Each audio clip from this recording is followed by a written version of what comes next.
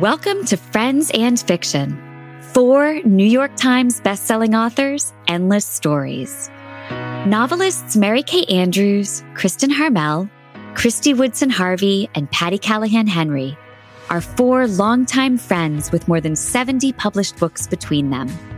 Together, they host Friends and Fiction, with author interviews and fascinating insider talk about publishing and writing, to highlight and support independent bookstores.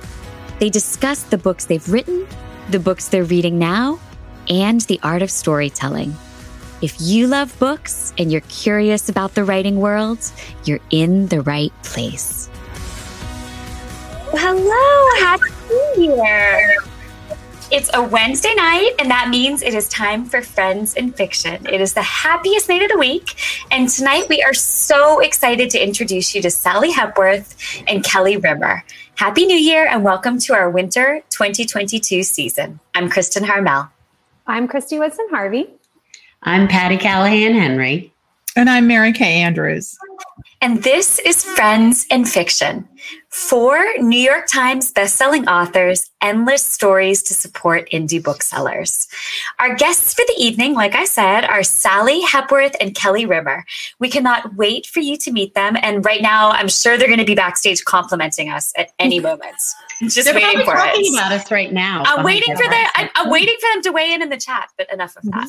Okay, as you know, we continue to encourage you to support indie bookstores when and where you can. And one way to do that is to visit our own Friends and Fiction bookshop.org page, where you can find Sally and Kelly's books and, of course, Diane Chamberlain's and books by the 4 of us and our past guests at a discount.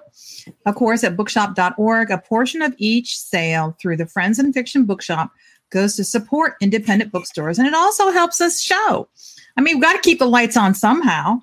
So if you enjoy watching, this is a great way to support our guests, indie bookstores, and the Friends and Fiction group itself, all at the same time.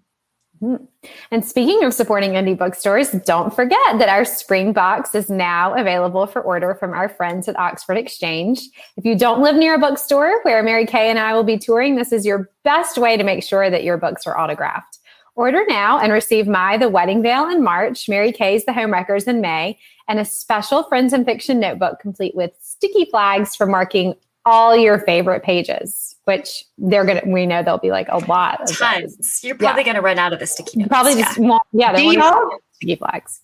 Or the ones with bad words in my book. Do y'all write in the margins of books and put in stickies? Do you do that? You know what? I do. I don't, but I would like to start doing that. So that's going to be my New Year's resolution. You heard it here first. Okay. I dog ear my pages and then forget why I've dog eared them. Mm-hmm. Mm-hmm. Yeah. Oh, that's funny. I'm not past writing in a book. I will definitely circle things and. I think that's really neat. And like every romantic movie, like they do that, you know, like they write notes and then they give each other the book. Well, not every, but like a lot of them. That's actually kind I of can think of like 5. Have y'all never seen that? Okay, we'll talk about this. I've actually never seen that in a movie. That's I'll send you some clips. Okay. So we are also a few days into our very first Friends and Fiction reading challenge. Our friend Anissa Armstrong has been sharing with you on the Facebook page. And here's what we're doing. Each month of this year, there will be a different reading prompt. And we all brainstormed together and we all came up with this list and we're really excited about it. And we encourage you to not only complete all 12 months, but also to keep track of what you've read this year. One way to do that is with our beautiful, incredible blue linen reading journal designed by us in conjunction with Oxford Exchange. It has a gorgeous Friends and Fiction cover, quotes from all of us, and plenty of space to record your thoughts on what you're reading.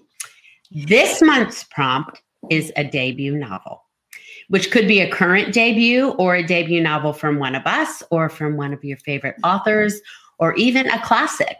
And we hope you'll consider picking up the journal, and it's a great way to keep track. And we hope you'll join us in this fun challenge. They'll be talking about it on the page, so keep your eye out.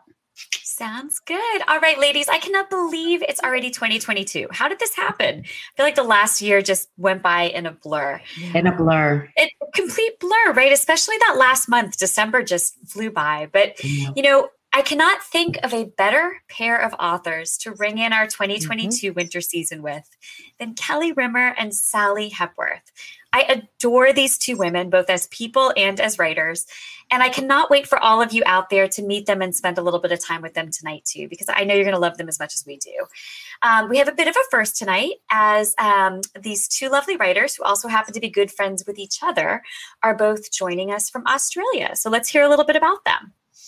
Let's do. Sally Hepworth is a New York Times bestselling author of 7 novels, including The Good Sister and The Mother-in-Law.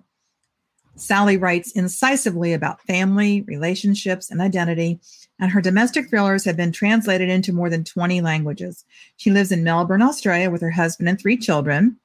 And here in the States, we actually share the same editor at St. Martin's Press, the amazing Jen Enderlin, or Genderlin, as some of us call her.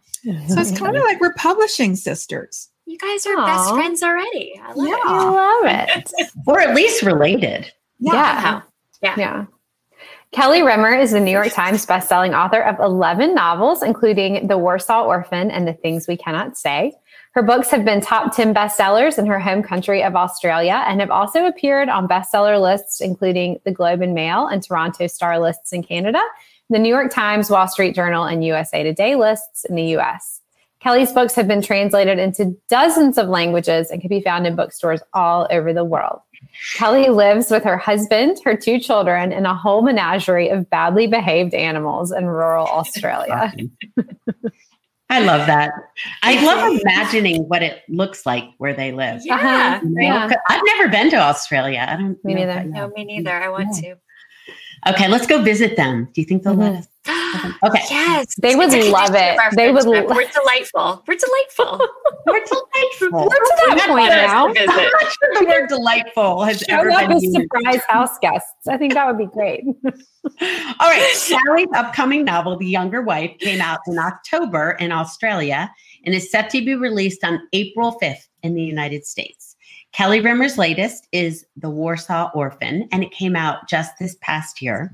And our own Kristin Harmel raved about it. Loved it. Her next novel, The German Wife, will be out in June. So in other words, we will be hearing a lot from these women in 2022. We cannot wait to dig in with them. Sean, can you bring Sally and Kelly on, please? Hi, ladies. Hello. I have a spare room in Australia, so if any of you want to visit, come and stay with me because then we'll definitely be BFFs. Okay, can all 4 of us in that spare room? Can we all 4? Kangaroo. Do you have a kangaroo? I'll build a wing. Yep, I'll get a kangaroo. I've got kangaroos. I live in the country and I've got a tiny home. So like 2 of you could probably squeeze in there at once. It'd be great fun. You can do like a tour of Australia, Cosmopolitan Melbourne where Sally lives. That would be so cool. All right. So ladies, we are so thrilled to have you and we're thrilled that our travel plans are already coming together. This plan is coming to fruition. By the end of the show, we're going to have you paying our airfare. So hang in there. It gets better. So your new American releases are still a few months away, as we said. And I want to talk about both of those books tonight too. But before we do, we wanted to ask you both about your latest books that most of our viewers can get their hands on now. So we could ask you ourselves, or we could bring on a friend of ours to do the honors. Sean, is there anybody else waiting backstage? Somebody else? Hey!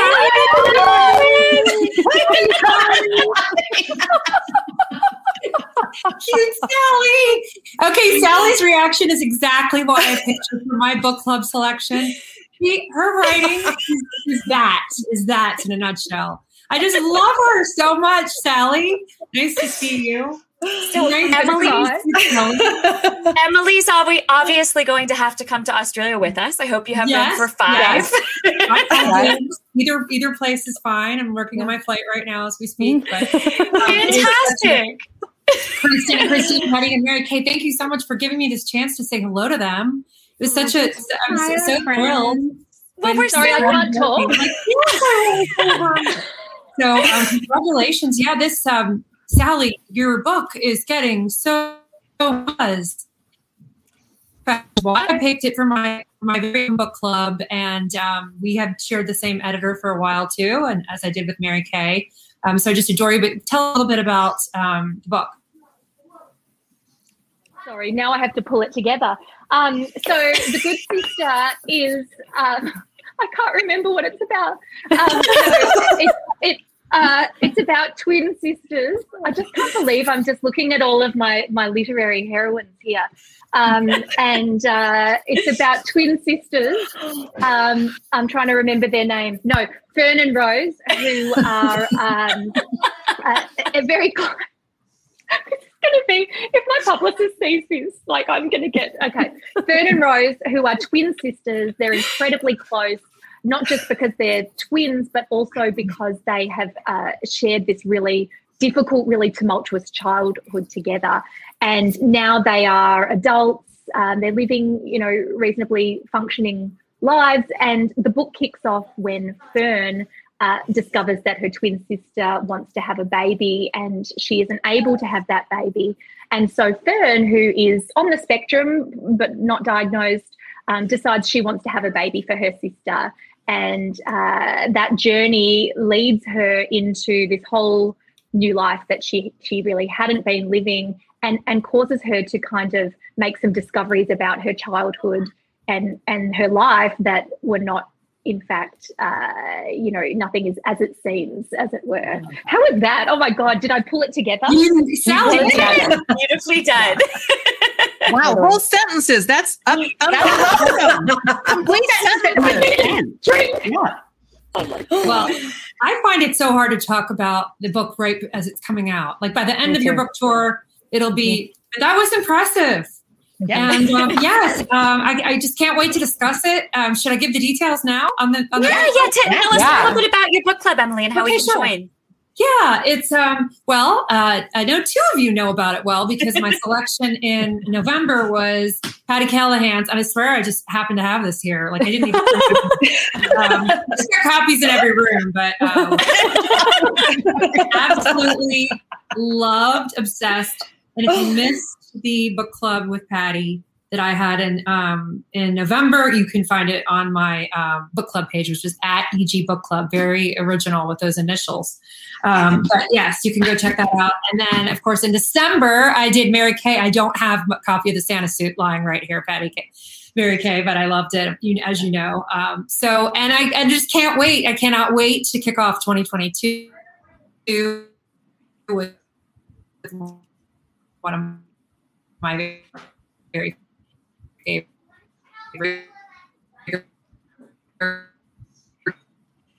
crush on Mr. Sally Hepworth. So cute. Do you guys follow? Do you follow him? Oh no! My gosh, yeah, your husband's like an internet celebrity, Sally, isn't he? Yeah, he's accidentally famous. I'm amazed. We're out in the street sometimes, and people come up to him and ask for an autograph, and they don't look at me at all. So, oh my God, he's very, very charming, I have to say. But you guys have a great shtick going. But I want to just ask Kelly about her book too, and tell us about that, and then I'll let you guys take back over here. Sorry, I know I'm taking up too much time, but it's just so fun. No, this is awesome. You're not at all. I'm just thinking about how I'm so distracted thinking how glad I am that I didn't know you were coming, because I was already so nervous and starstruck, and now I'm like, how on earth do I put words like this? Doesn't my book is about it's set in Warsaw during World War II, during the later years of the war. So I've got two protagonists. One is Amelia, who is a young Polish Catholic girl who has already, in the first few years of the war, pretty much lost her whole family, but she's with an adoptive family, and she's somewhat sheltered from what's going on just a few blocks away in the Warsaw Ghetto. And my other protagonist is a young Jewish Catholic boy who is trapped in the ghetto with his family. And so we kind of follow their journeys through the years, the end of the war and the early communist years. How'd I do? Did I do it? So great. And the book is so good. Oh, thank you. Well, Emily, thank you. Writer. Thank you guys for letting me say hello. And I just want to remind everyone it's Monday, January 24th at 7 p.m. I'll be live with Sally from Australia. Kelly, you're welcome to pop on over there too and join us. Say hi. That would be so cool. I'll watch in my pajamas and be amazed. To my friends in fiction, thank you. You guys are the best. I love you. Everybody, don't forget Emily's new book, Meant to Be, will be out, I think, May 28th. Is that right? I'm so excited. I know. Every time she posts, like, my edits are done, or blah, blah, blah. I'm like, hurry up. It's getting closer. I know. Well, that was so good to see her. I can't believe you just did that. Like, I'm actually shaking. That was just, wow. But Patty, do you want to dive in with some questions for Sally and that Kelly? was really cool to have her stop by. And it's so, I'm looking around the screen and I'm like zinging around. Just, so many inspiring women in one place. It's so cool. So it just proves what we already know, that friendship is so important to all of us. It's at the very core of what we do here on Friends in Fiction. And I've known Emily for 20 odd years, and the friendship we have with each other and with our community has really, really, we cannot say this enough, sustained us over these last 2 years. And I know, Kelly and Sally, that the two of you are friends, and your support for each other is such a beautiful and hilarious thing to watch. And Kelly, you blurbed Sally's last book, The Mother-in-Law, saying it's twisty and suspenseful, but even more than that, it's clever and nuanced. Oh, that's a really good blurb. I can't remember writing that. It's great, though. It really captures it. Well done, me. I'm wondering if I could borrow it. Okay. And then, Sally, you actually have one of your characters reading and discussing Kelly's The Things We Cannot Say in your book, The Good Sister, which I think is such a great goal that we all should somehow mention each other in our book. All three of you are in my 2023 book. Yay! Oh my God. Okay. It's so fun. New goals. And your blurb for that book is so hilarious. You said, if this book isn't a giant bestseller, I will eat my hat. Well, it was a giant bestseller, so we're assuming you didn't have to eat that hat. And I should also say that you both live in two completely different areas of Australia, Melbourne and New South Wales, which is actually, aren't you guys at least 10 hours apart? Right? Yeah, okay. I think so. Yeah. We've never actually done the drive, and whenever I picture Kelly, she's just in the middle of Australia somewhere living with a lot of goats around. But I assume that if we did do the drive, then I would get lost and I'd never make it. So I reckon 10 hours before I give up, for sure. Okay, but like the four of us, you're dear friends, despite the miles between you. So I want to hear about how you two met and how you became friends. So, Kelly, I'll tell this start us off? Or you want to start us off, Kelly? Yes, because I did start it. So, Sally, I think your earbuds are dying. Your earbuds are dying. Your sound's just gone now. So, Sally, Oh, okay. Hang on. Sorry. I'll tell this story while she does, because I tell it better anyway. Talking like a true friend. This is the nature of our friendship, is that we rib one another mercilessly. But it didn't start out that way, because obviously I was aware of Sally and secretly fangirling from up here in New South Wales. And then one day, and so I'd been following her on social media, and I knew she was in the US. And one day I got this message from a reader, I think in North Carolina, who said, I was at an event tonight or yesterday, whenever, and Sally Hepworth recommended your book. And I picked it up and read it and loved it. And I was like, how did that happen? That seemed like absolutely, because hopefully you can hear this, can't you? Oh, damn it. Well, I was a little bit like starstruck. I get starstruck quite easily. And I was thinking, oh my goodness. So I waited a few days and calmed down a bit. And then I sent Sally an email. and thanked her for recommending my book because I didn't, we didn't know each other. We do have, there's mutual friends around the place. The Australian literary community is not that large, as you might imagine, but I didn't know her directly. And Sally, being the really enthusiastic person she is, wrote back to my email very kindly and basically forced me to be her best friend after that. I didn't want to be. I was like, I've got enough friends. I don't need another one. But here we are a couple of years later, and I've grudgingly come to accept her in my friendship circle. Did I capture it, Sally? That was good. Okay, can you hear me now? Yes, you're sounding great, Sally. Yep.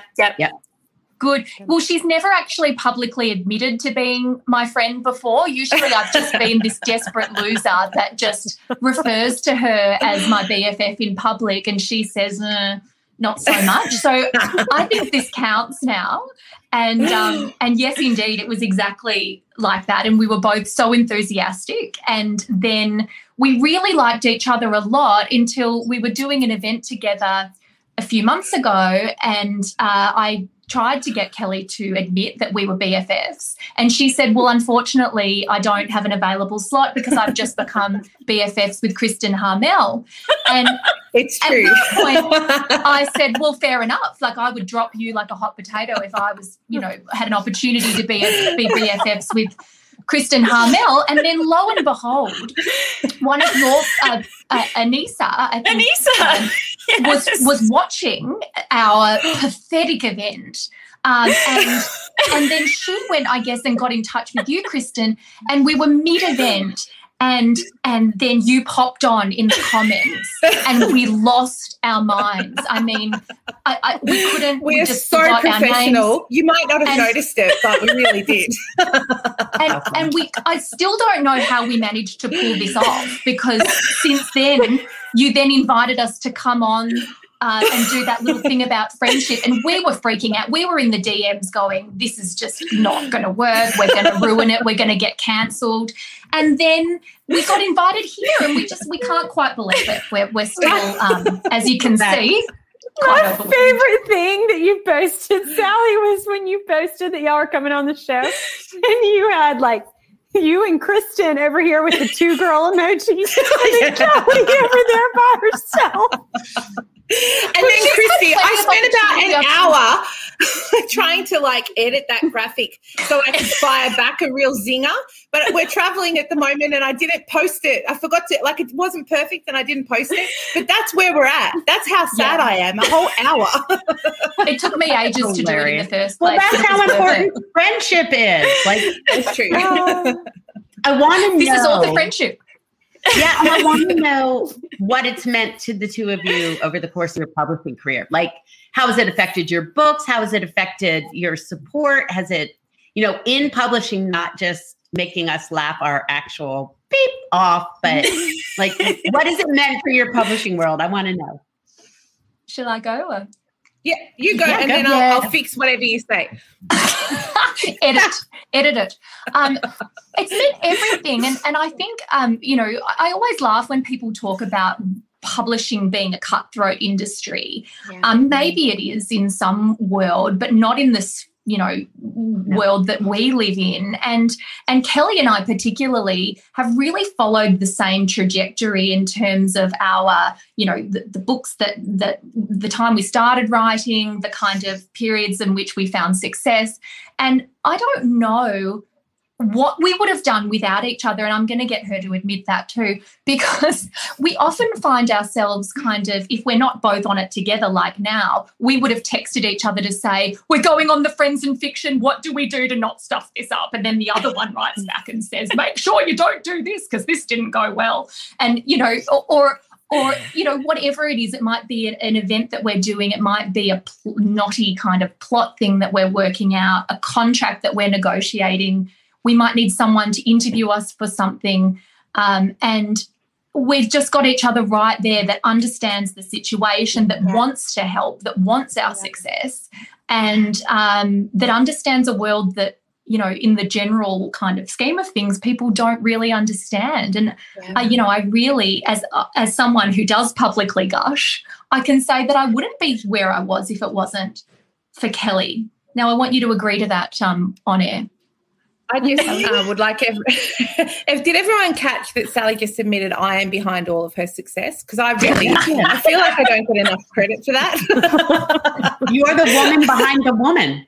Sure. I am. I mean, a lot of people think it's Christian, but I think we know the truth now, and we've got it recorded. So this has been very productive. Actually, it's Mary Kay, my new BFF. Yeah. I think the thing is, even at this stage of my career, I don't actually know what I'm doing, and this is not something that you can really train for, and so it's been. It has really been, and I will admit it, despite the recording. I don't know how I would have handled the last few years if I didn't have Sally to bounce things off, because you're winging it all the time, and it's really easy to lose your confidence.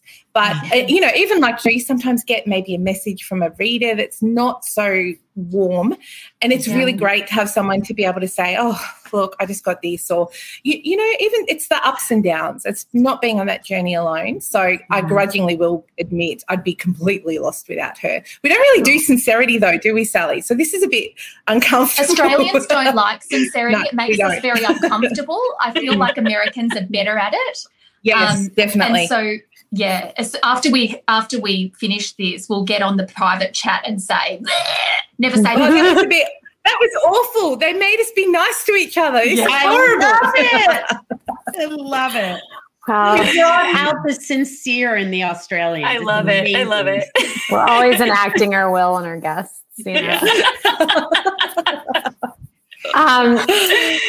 Well, Sally, speaking of funny people, we've all talked about how much we loved The Mother-in-Law, as did Kelly, but so did comedian, writer, and actress Amy Poehler of Saturday Night Live and Parks and Recreation fame.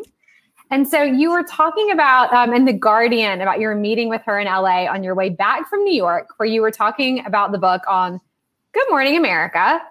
So obviously, whirlwind takeover of the world, and in particular, the United States. So can you tell us about that? And really, what was it like meeting Amy Poehler?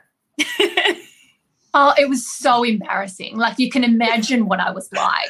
It was anyway, I just like to sort of roll on the fact that I'm Australian, and maybe they'll blame the Australianness on me being a massive loser, but I think it's actually more just me. But yes, I was I flew to New York for 3 days. Like, can you even imagine that now? I mean, we've been locked in Australia for a couple of years, so I can't even imagine, going to Sydney. But it's kind of a 27-hour flight to get to New York from here. And I got there, I did the Good Morning America, and then that night I got an email from my agent saying, would you like to have breakfast with Amy Poehler in LA on the way home? So I checked my diary. Oh my gosh! I cannot take it. I'm sorry, I'm quite busy. I'm having breakfast with Sharon Stone. No, I lost my mind. And at this point, I knew she was interested. We'd had a very humiliating phone call back when I had been in Australia, but this was kind of the next step. And so I flew back to LA. We had breakfast at the Beverly Hills Hotel. I mean, it was funny. This particular hotel where we had breakfast, the seats were all in horseshoe kind of things. Really terrible for when you're having a group situation, because we sat down and I was in the kind of the bottom of the U, and then my agent was on one side, and then there were two people from Amy's production company on the other side, and then Amy arrived. And of course I had to hug it out because it was before COVID and it was Amy. And so then I had to kind of say, "Oh, hi, Amy." And then I had to stand up and like shimmy out of the horseshoe, hug her, and then shimmy back in, which, I mean, there's no way to be cool while doing the shimmy into a horseshoe. But look, in general, it was a great conversation. She was every bit as lovely and funny and, and beautiful as she is, on TV. I felt like I did a reasonable job of acting like a professional and, engaging in, normal professional conversation. But as we were leaving and the valets were getting the cars and all that kind of fabulous stuff, I was walking alongside her and I thought, well, I'm going to have to get a selfie, because imagine going home and not getting a selfie. And there's no way of asking for a selfie without giving up, all of your power, because we've been acting as if we were peers, which everyone knew we weren't, but I had to ask for the selfie. It was a dreadful selfie. I have 50,000 chins. It's now been all over every article that I've ever done, and it was worth every minute because it was just glorious. And then shortly after that, she bought the rights, and then away we go. So it was wonderful, a career highlight for sure. That's awesome. So great. I love that story. Well, now I'm insanely jealous. Okay, Kelly. Now that I have written Sally off because have professional jealousy, which we're not. Sally, you're dead to me. Sally, I like you.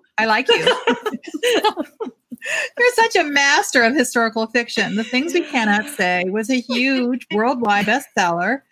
And The Warsaw Orphan was a huge hit this year, too. And I have to tell you, I loaned it to my daughter-in-law, and she was raving about it. So that's why I haven't read it yet. But thank you. Well, she got it for free, so you might not want to thank me. But first, I want to know what draws you to writing about history. I didn't mean to do this. I was writing. I still don't think of myself as like a historical fiction writer. I just like writing about people in interesting situations. And over time, I have an interest in history. And so, I read a little thing, and then you know how it goes. You just get this seed of an idea, and then away we go. And it's been, I think, over the last few years with the world in such a chaotic kind of era, I'm drawn to previous chaotic eras. And so these historical fiction novels just keep popping out of me. But I've never set out to do this. My earlier novels were mostly contemporary, and here we are. I just am kind of fascinated by this era now. So I don't know. Did they really just pop out? That makes it sound so delightful. I wish my novels popped out. It really is. I just sit at the computer and then they just write themselves. I mean, that is how talented I am. Does that not happen for you? Okay, sorry, my books are just like my babies. This is a very long, painful, laborious, extraction process. The irony is that you of all people know they don't pop out, because I'm texting you going, why can't I finish this book? What do I do next? And I'm back for another round of edits. It's so terrible. So that's not true. But at least they pop out looking gorgeous, whereas mine come out with those funny misshapen heads, Yeah, that's mine too. And blotches on their face, screaming their heads off. Yeah. Kelly, I've also read a great quote from you where you said, if you're going to write fiction set against real life historical events, you owe it to the people who lived through those times to do so respectfully and to try to get the details right. Research matters. Would you talk about that and your research methods, since you're stuck in New South Wales now for I don't even know how long? I had grand plans for this book that I'm just the German wife.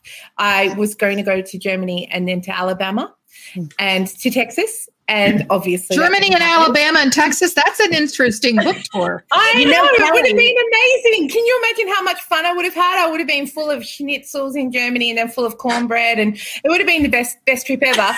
I live 1 hour from Huntsville. We would have... we could. That would have been, this would have been amazing. Alas, pandemic, I live in Birmingham, so... Look, when I get there, because this is my second book set in Alabama and I've never been there. So when I get there, I will come and visit you, or we can meet in a coffee shop, because I'm imagining you wouldn't want to tell me where you live. No. You can come. All my children have fled. Don't tell her.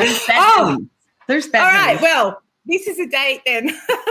I take the research. I over-research. I think most writers who are writing about issues or history over research, because you need to understand context and not just individual details.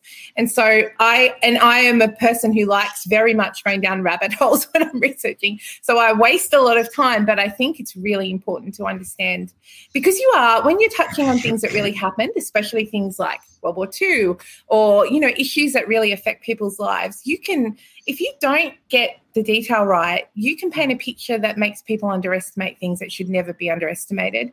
And so for me, it's something that it happens all the time. It's quite damaging where I make mistakes in every single book. We all do, but you just have to do your absolute best out of everything. This has to be something that you prioritize and value. So, yeah. Well, how do you get it right? A lot of reading, and I love photographs and oral history. So I mean, for me, from a photograph, you can learn so much about, the style of dress, what's in the background, what are people's expressions telling you. We're actually really fortunate when it comes to writing about World War II that there are, great big repositories that you can access even from rural New South Wales online, and you can send away for things, and there's great books. And by looking at those primary sources, you don't get someone else's interpretation. You actually, it's as close as you're going to get to sitting down and talking to someone and hearing about their experience. So for me, they're my two favorites, is oral history and photograph. And so when I'm in the midst of that first draft, my office, which is my little tiny home in the bush, I plaster the walls with photographs. And, when I'm stuck, when you're trying to write a scene and you're just kind of not sure what's coming next, and I pace and I look at the photographs, and, you're trying to honor those people. Even if you're not writing their specific story, you want to honor their experience and their suffering and their hope and all of those things. So I, try and look at those people and think, what comes next? What comes next? Yeah, that's great. Makes sense. Okay, so you both have novels coming out in the U.S. this year. Sally, The Younger Wife is out now in Australia and will be out in April in the U.S. And Kelly, your new book, The German Wife, is coming in June. So first, obviously, you titled your books because my 2019 book was called The Winemaker's Wife, and this was all just a ploy so that we'd have something in common. I recognize that, and I'm going to ask you about that in a minute. All makes sense now. Wow. Wasn't it? I know. So I know. desperate and needy. We're not subtle. I know. But I'd love to ask you, before I get into the weird, desperate psychology of what makes a person do something so strange, Sally, can you tell us a little bit about The Younger Wife? Yeah, I'm trying to remember what that one's about now. No, yeah, so The Younger Wife is about, apart from being a desperate attempt to make friends, it's also about a family. Sally, you got to take the earbuds out.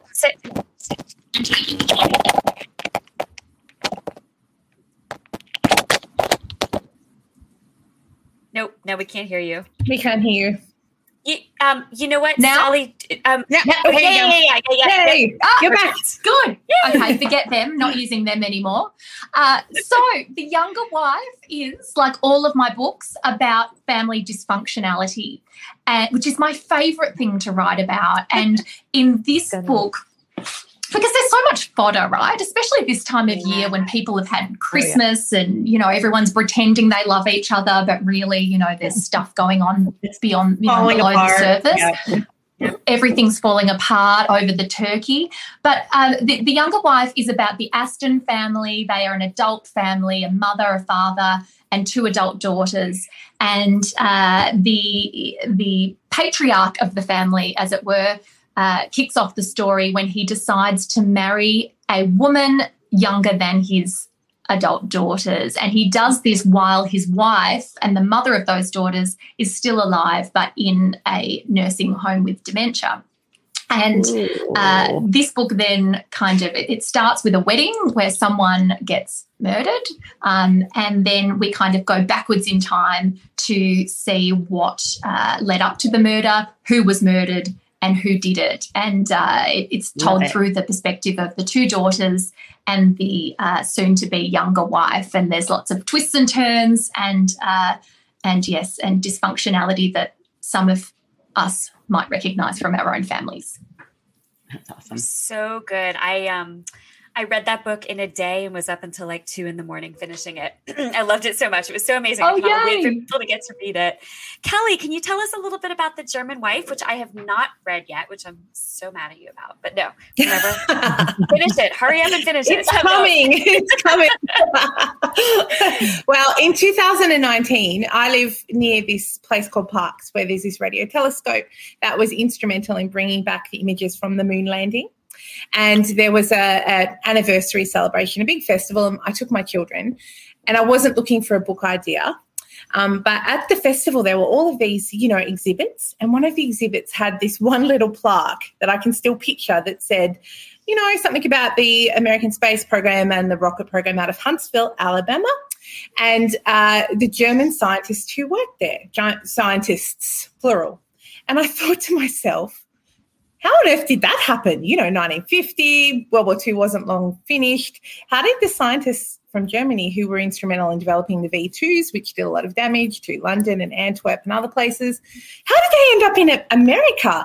So we were driving home quite late that night, and, the cell service in rural Australia is not great. But I'm on my phone trying to figure out, I've never heard of of Operation Paperclip or the rocket program in Huntsville.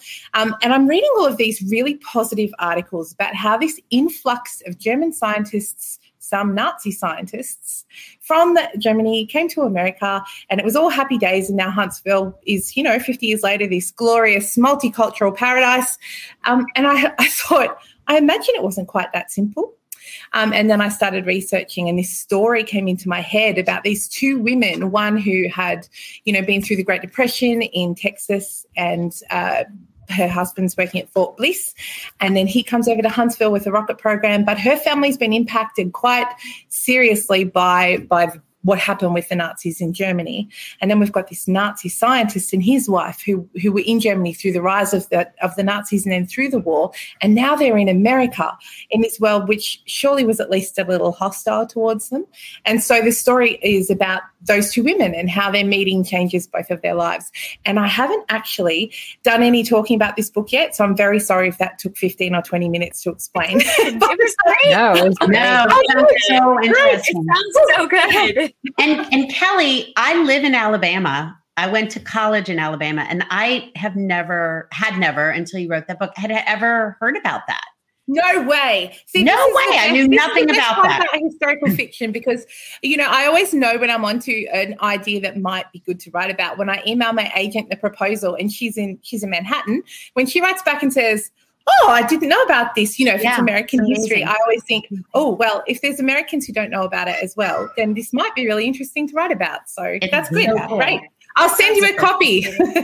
So cool. Okay. I have a quick question for Sally. And it resonates with me because I read a great quote from you about author self-doubt, which is such a part of my writing life. You said, self-doubt is part of every author's life. At best, self-doubt can push you to produce your best, most authentic work. At worst, it can stop you from producing anything at all. Making friends with self-doubt is an important part of becoming an author. Would you tell us a little bit about your journey with self-doubt, and do not implicate Kelly in this? Yeah, but it's true, isn't it, that I've yet to meet a writer, at least a female writer, who does not talk about the doubt that they experience, and including writers who are very well published and very successful. In fact, maybe particularly those people. And I have had, my self-doubt has been consistent from first to current books, but I think that I really had a particular attack of self-doubt after my book Between the Mother-in-Law and the Good Sister. There was another book that didn't get published in there.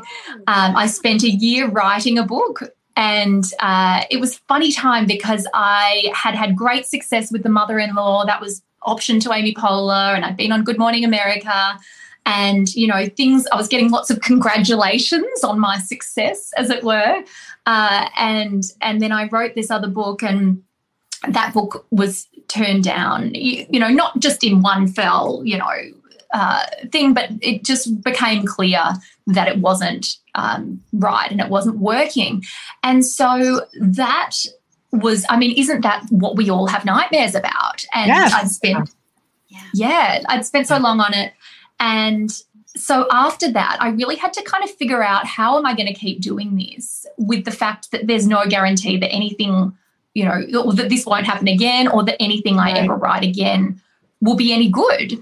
Right. And so I did a couple of things, but the thing that I've continued to do since then has been write in 350 word bursts, which I've since been diagnosed with ADHD, which is another thing. But if you're a writer with ADHD, writing in 350 word bursts is exactly in our wheelhouse for our short concentration span. Anyone can write 350 words. And there was something about and I would cross it off. I did 6 a day and I'd cross each one off. A, it allowed me to concentrate. B, it forced me to concentrate on just producing the words as opposed to really caring if they were any good or not. And that removed that burden of, am I ever going to get published again? And it helped me get the words done. So that's what I still turn to. Wow, that's to awesome. kind of outrun the self-doubt, because I kind of think at the end of each day, if I've written 2,000 words, it's been a successful day. And if it's a load of crap, which, let's face it, it's probably going to be at some point or another. And until I edit it, at least, it definitely is. It allows me to keep, making friends with the doubt and just still continuing to produce the work, because it's when your doubt stops you from doing it that it's a problem, I think. Yeah, when it becomes paralyzing, it's definitely a problem. And that kind of segues us into, we always like to ask about writing tips. So you've given us yours, Sally. Mm-hmm. That's true. Oh, yeah. Yes. Sally, Sally, it's interesting. Sorry, go ahead, Kristen. No, I was just going to say, it's really interesting. I think it was Elizabeth Gilbert, but she wrote about fear. And she said, and fear in writing and creative work. And she said, you can't get rid of it. So she compared it to taking a car trip and said, you're allowed to come, and on the journey, you're just not allowed to drive. And it sounds like you're saying the same thing. Like you befriend it. You say, I see you. You loathsome self-doubt. You're going to be here, but you don't get to drive the car. And I just love that. So. Exactly. And it also, because you don't want to be publicly humiliated when people read your book, you can then take that self-doubt back and get it to be really critical as you edit. So that's, that's the friendship. Oh, I love that. How about you, Kelly? Have you had to struggle to overcome self-doubt in your writing at all? Yeah. But, I think that's part of the magic of Sally, actually, is she's so resilient and she's vulnerable in being open about that, because before I knew her, I assumed, online, we all have it all together, don't we? Like everything's just easy online. If you look at your Instagram feed, you're generally not putting out there that there are days when you look at the page and think, oh my goodness, I've scammed everyone. How on earth did I get to this point? I don't know what I'm doing. But when you've got friends like Sally, I can say that to Sally and she'll say, yes, I know, I'm the same. How did we get here? Oh, we all feel like that. But you do it anyway, don't you? And for me, I write the first draft for me. It is just for me. No one's going to see it. I know I'm a good editor. I still think I'm quite a poor writer, but I do it anyway because I know once I've got something on the page, I can massage it and work with it. I've got a great team, as we all do. And so, I know I'll get critical feedback from my editor and my agent, and that's going to make the book good. So, I've got to look forward to that as part of the process. So for me, the secret really has been, I think Jodi Picoult said, you can't edit a blank page. And that is my whole career mantra. Just get something down, for goodness sakes, and go from there. That's awesome. So is your writing tip to be friends with me? Because if it is, I just hope you 4 ladies are listening to that. We've taken it to heart. You said that. Exactly. So Sally and Kelly, if you would not mind sticking around for a few more minutes, we have one additional question for you. But first, a few reminders from us. So just a quick reminder of our Writer's Block podcasts. I know we talk about it, but it is amazing. So the show is always a podcast every week, but also on Fridays, every single Friday, we have a Writer's Block podcast. This past week, Ron was joined by our very own Meg Walker when we were in Beaufort, North Carolina. And it is so much fun to listen to, y'all. There are part of our community is on there. Meg talks about how we got started. And next week, Ron is talking to 30 Amnagar. I'm so scared I said that wrong. And I've met her and she's amazing. And it's for the book Honor. And that book was just chosen as Reese's book club pick. So we are thrilled that she will be on the podcast next week. And don't forget to subscribe wherever you get your podcasts. And also, I mean, how disappointed you would be to miss out on these. And one of our dearest friends from the show, Julia Kelly, her book that just came out yesterday that we all have a huge thumbs up, The Last Dance of the Debutante. We will have her on soon too. So don't forget to subscribe wherever you get your podcasts. And while you're hitting all those subscription buttons, don't forget to subscribe to our newsletter and our YouTube channel so that you never miss a thing. I mean, if you weren't getting our newsletter, you wouldn't know that Sally's Perfect Day includes reading in bed during a thunderstorm with alcohol. And Sally's pandemic vice was watching 30 Rock reruns.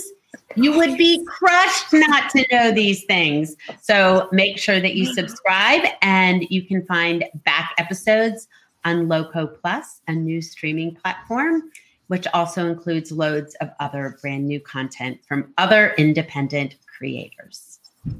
And if you're not hanging out with us yet in the Friends and Fiction Official Book Club, you're missing out. The group, which is separate from us and is run by our friends Lisa Harrison and Brenda Gardner, is now more than 10,000 strong. Join them on January 24th when our friend Wade Rouse, who writes as Viola Shipman, will be joining them for an in-depth chat about the secret of snow. And make sure to join us for our next episode of Friends and Fiction next Wednesday, right here at 7 p.m., where we will welcome Jeffrey Deaver. Then on January 19th, we'll host Jillian Cantor, the author of Beautiful Little Fools, and Jenny Judson and Danielle Mahfood, the authors of The Last Season. If you're ever wondering about our schedule, it's always on our Friends and Fiction website and on the header graphic on our Facebook page. All right, Sally and Kelly, you're up one more time. One question we always like to ask before our guests leave is, what were the values around reading and writing when you were growing up? So the values around reading and writing in your childhood homes. Kelly, do you want to start? Yes. I didn't grow up in a big book house, I'll be honest, but I discovered the power of sinking into a book and disappearing into another world quite young, and was that classic nerdy bookworm child who was always facing a book. And once I kind of figured out that I could write as well, I was just a weird writing and reading kid, you know what I mean? And my family just left a lot of space for me to be as gloriously weird as I was. And and it wasn't that I don't think that they ever got it, but they were so respectful of it because I was passionate about it. That's awesome. How about you, Sally? I did grow up in a big book household. My mum was a teacher.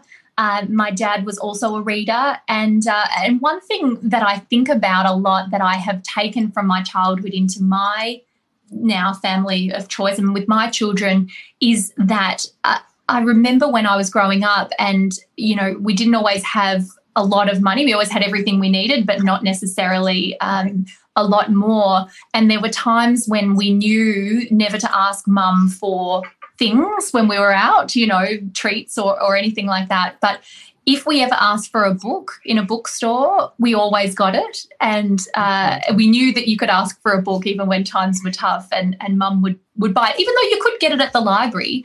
And we were big library goers. But as an adult, she's told us that was about instilling the value of books in us, and that was something that we were prepared to spend money on even when money was tight. And, you know, my kids now know that if they are out with us or with Gran as well, then they're always going to come home with books. And I always tell that to people who want to make their children love reading because it definitely worked for me. Oh, I love that. What a great piece of advice. Well, ladies, this was such a pleasure to have you tonight. We have so many questions. We loved it so much.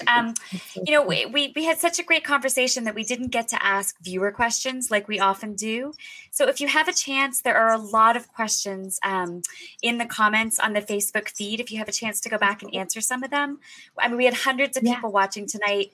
Hundreds of questions. It was just such a pleasure. You guys are amazing. To kick the year off. The pleasure was ours, believe me. Honestly, thank you. Awesome. Well, we can't wait to come visit you in Australia, and we're so excited for your 2022. It's so fun. 2020. I know. We're planning the trip as soon as we end the show. And if y'all would like to come here. Yes. Oh, the tour. We're on our way. I mean, as soon as we hang up. Throw another shrimp on the Barbie. We'll be there soon. Exactly. Oh, this is going to work out. Just give me your home addresses in the chat, and we'll see you soon. Now it's awkward. Don't make it weird, Sally. She just went too far. At least we made it to the end. Well, Sally and Kelly, thank you so much.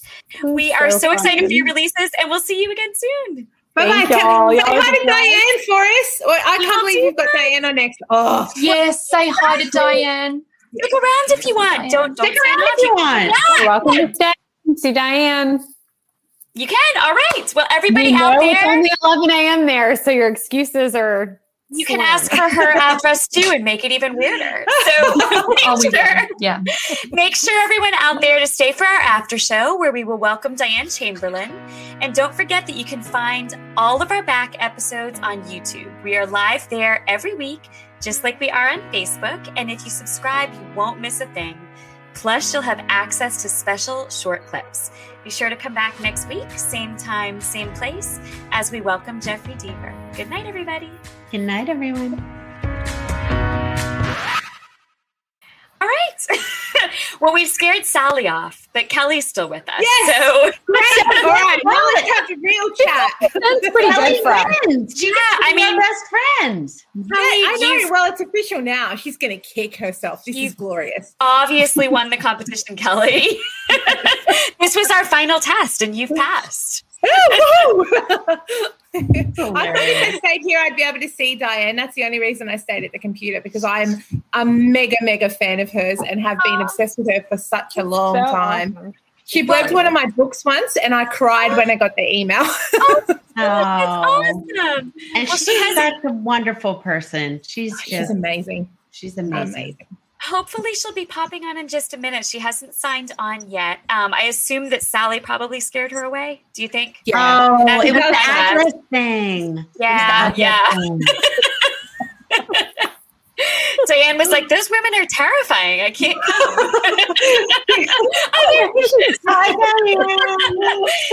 Guys. Welcome to the show. You popped on at exactly the right time. Oh my gosh, thank God you're here. All right, everybody. That was a fabulous hour. Oh, thank you so much. Didn't we have so much fun? Aren't Kelly and Sally so great? Oh. Fantastic. Well, everybody out there, welcome back for our first after show of the year. And Kelly, I think, is going to stick around and hang out with us for a few minutes. Is that right, Kelly? I am, yeah. You can just kick me off when I get to be too much. I just wanted to stop and say hi to Diane. Hello, Diane. How are you? I scared her away. You kicked her out. Maybe I should go. Well, you know what? I assume she's coming back. But, while we're waiting for her, maybe we can talk a little bit about her. We thought we would start the year off with a bang by bringing in our friend Diane Chamberlain, whose latest novel, The Last House on the Street, is coming out in just 6 days. Mary Kay, do you want to tell us a little bit about her? I do, because she's such a special dear friend. Diane is a New York Times, USA Today, and Sunday Times best-selling author of nearly 30 novels, including last year's Big Lies in a Small Town, The Stolen Marriage, and The Secret Life of Cece Wilkes.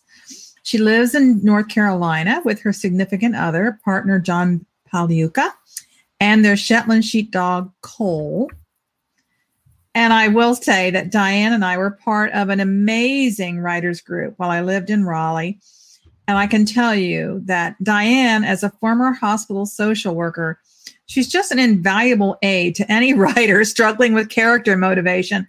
Sean, can we get Diane back on?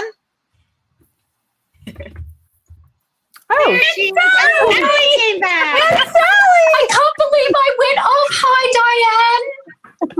Oh, hi. I thought you were leaving. I hung up. I did the wrong thing. And then I saw Kelly up here making friends with you, and I just quickly scrambled to get back. I'm so glad you're both here. I'm not going to say anything. I'm just going to sit here and mute. Oh, my God. Sally, you know what's been cracking me up, Sally, is your 1-star reviews that you read. Yes. I mean, that takes so courage. We should start a thing where we all read our 1-star reviews. We should. Oh, that would be fun. Kelly is shaking. I love that idea. Hey, my soul could not take it. I can't look at my reviews. I am not as resilient as Sally. I would just be in a heap. But they're so funny. You just read the funny ones. I love the one that, they're angry I read 1% of this and book stuff. and Yes. 1-star.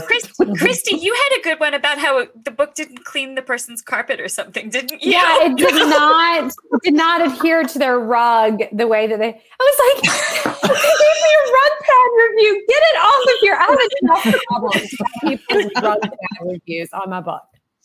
Unbelievable. Okay. All right, enough of the silliness, although we love silliness.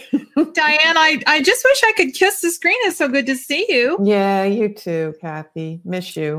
I know, I miss you too. I mean, Mary Kay. Yeah, whatever. Tell us a little bit about The Last House on the Street, which comes out next week. And I'm so interested in how your interest in the civil rights movement, which is a big part of this book, was sparked when you were only 14. And it kind of carries back to last year's book too, doesn't it? What was last year's book? I don't know. That was a little bit of a different era. I feel like when Sally was saying, she doesn't know how to talk about the new book. And it's hard in the beginning, isn't it? Yeah. It's okay, but it's a dual timeline book. I can tell you that. Yes, it is a dual timeline book. Okay, now go. I think what you're referring to is when I was 14. Right. I awakened to the news as I did every morning. And they were talking about 3 young civil rights workers in Alabama or Mississippi who had been brutally murdered. And they were 2 white guys and a black guy. And they were students. They were college students. And that struck me because A, I was a student, and B, I was in schools that were half black. And so it opened my eyes to civil rights work and to the fact that a student could do something, that a student had some power. And so The Last House on the Street, it is that dual timeline. And it's about a young woman in 1965. She's 20, and she joins the effort. She's a North Carolinian, and she joins the effort of a group of students who try to register Black voters in the South. And all of the other workers are from the North.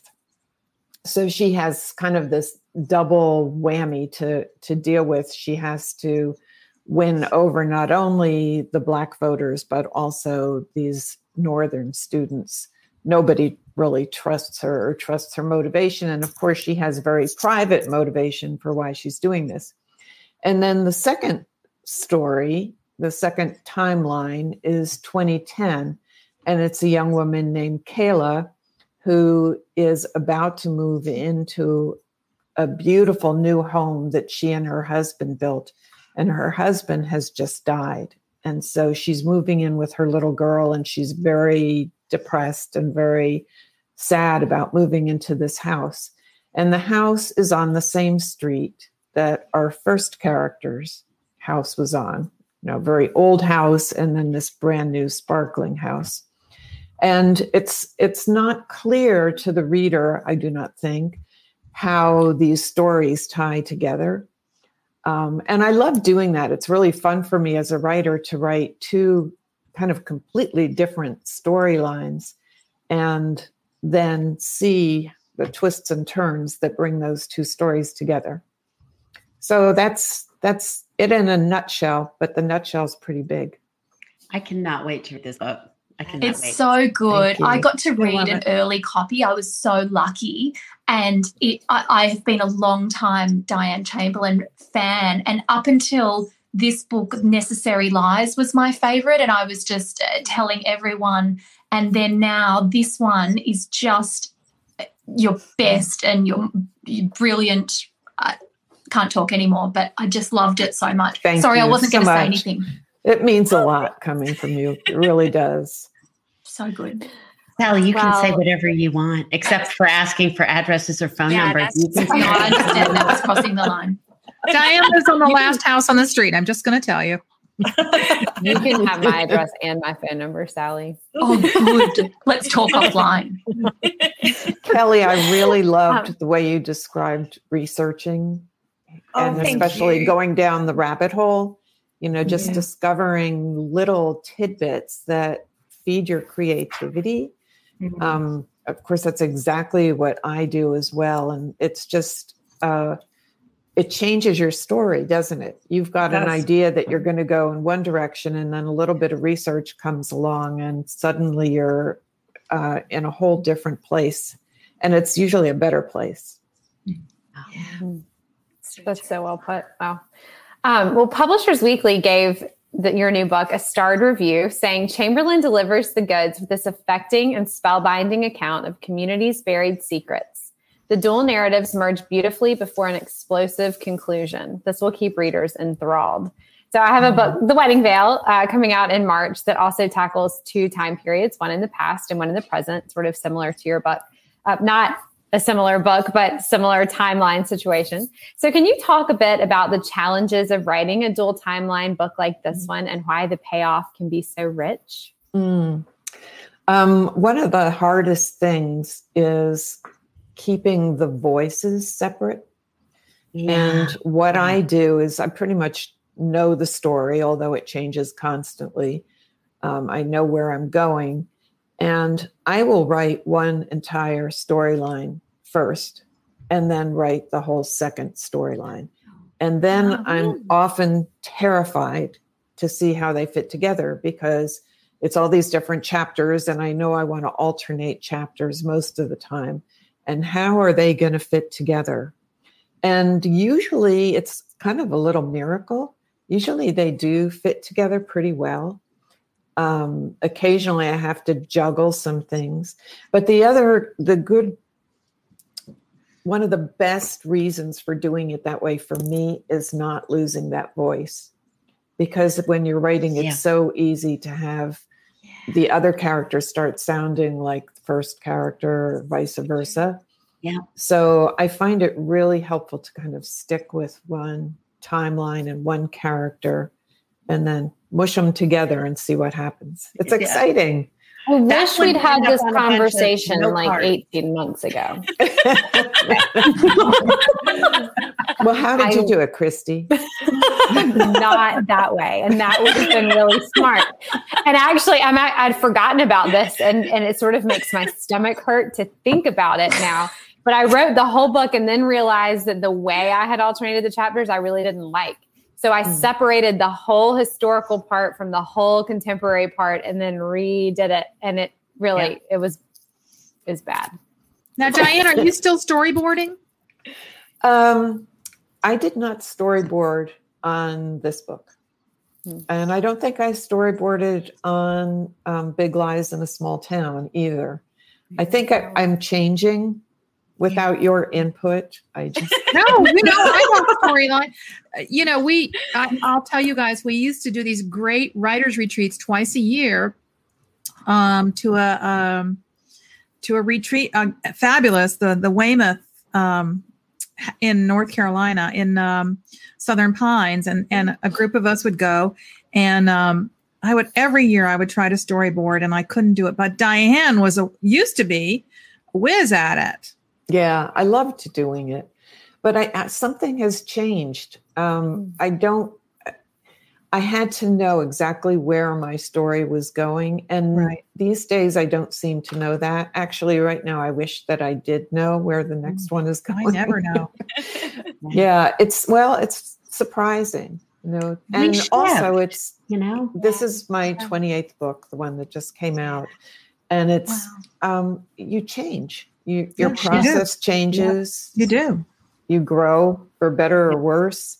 It's a real different process than I used to have. And it's terrifying. Who was talking about being terrified? Sally. I know we're all terrified. But we're all terrified. But I'm particularly terrified, Whenever you're starting a new book and until it's done, and sometimes even after it's done, there is this sheer terror of, can I do this again? Or did I even do it right this time? Right. Yeah, exactly. Oh no, this one is the one that's going to ruin my career. Every time. Yes. But Diane, this one didn't ruin your career. In fact, Last House on the Street is this week's People magazine book of the week. Sean, do we have that graphic? Where's Sean? Did Sean check out? No, I hope not. Because if Sean's gone, so are we. We're talking to ourselves. Here it is. Look at that. It's the book of the week. The Last House on the Street. I have to say, that's really pretty. Yes. Here is Diane. So thrilled for you. Thank you. Yeah, I'm very excited about that. Oh, that's great. Kelly, Awesome. did you have a quick question you wanted to ask? Yes. Diane, I could ask you 1,000 questions, but they won't let me because we'll run out of time, and I've only got one. So I wanted to talk to you about Cole. Now, I love following you on social media because I'm a crazy dog lady, and I love your dog. He's so beautiful. But I've noticed that it seems like riders and dogs, there's that stereotype about cats and riders, but I feel like us dog riders are the best ones. And can you just tell us about your life with Cole, and is he's obviously an important part of your family? He is. He's a very odd little dog. He's a Shetland sheepdog, and he is very bonded to John and myself, but he is not at all interested in anybody else, and he's afraid of everybody else. He's almost 10. I took him to all kinds of dog classes, including Fearful Fido class. And the first night he hid under my chair. And the last night he hid under my chair. Money well spent. I know. We have a guitar circle. Sounds like a book title. Our guitar circle meets here, and it's about 16 people. And we all sit around in a circle, and he just parks himself right under my chair and watches everybody from there. And they all try, they try with treats, they try all different ways, and he's just not having it. But he is the easiest dog I've ever owned. I mean, he's so obedient and good. He's just a good boy. Thanks for asking about him. Oh, that was beautiful. Well, what a night, ladies. This was so much fun. And Diane, we're so excited about your book coming out in 6 days. Thank you. And thanks for having me back. Oh, we're thrilled. And Diane, I'm so glad I got to love you, Diane. I was gone the last time. It was the only episode I missed last year. Was your episode. Wow. So I remember. I'm happy we're finally getting to see each other. Thanks. It's so good to see you guys and to get to talk with Kelly and Sally. Awesome. Well, I want to know where these writing retreats are happening and if Kelly and I are invited to come to the next one. I was actually just thinking how fun so that would fun. be. We should all go to Weymouth. I just did an event there, and it was so fun. And I was thinking that. I was like, we need to do this. Yeah, and there are ghosts. Where is? There. Or come to Australia. Excellent. That would be even funner. Boy, can you imagine traveling? It seems like a long way off. I know. Sit next to Mary Kay on the plane. It'll be a hoot. We're going to need a lot of Chardonnay. I'll get the booze and I'll find the venue. I live in wine country. Just come to me. We've got vineyards everywhere. Just That's come to true, my house. actually. Yep. Okay. Done. That sounds. We could at least do it virtually. You guys are going to freak out when we take you seriously. I know. When we Oh, show no, up we're on your not. doorstep, you're going to regret all of this. We would All right. love it.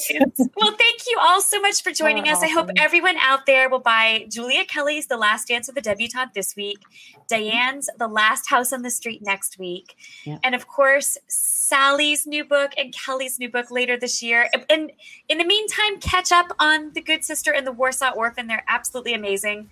Ladies, I cannot think of a better way to have started off 2022. This was so great. Thank you for having us. Incredible. Bye, everybody. Thank you, guys. Bye, everyone. You're awesome. Thank you for tuning in.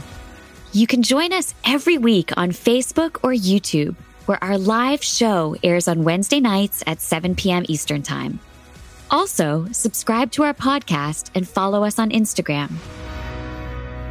We're so glad you're here. Produced by Audavita Studios. Connect your voice to the world.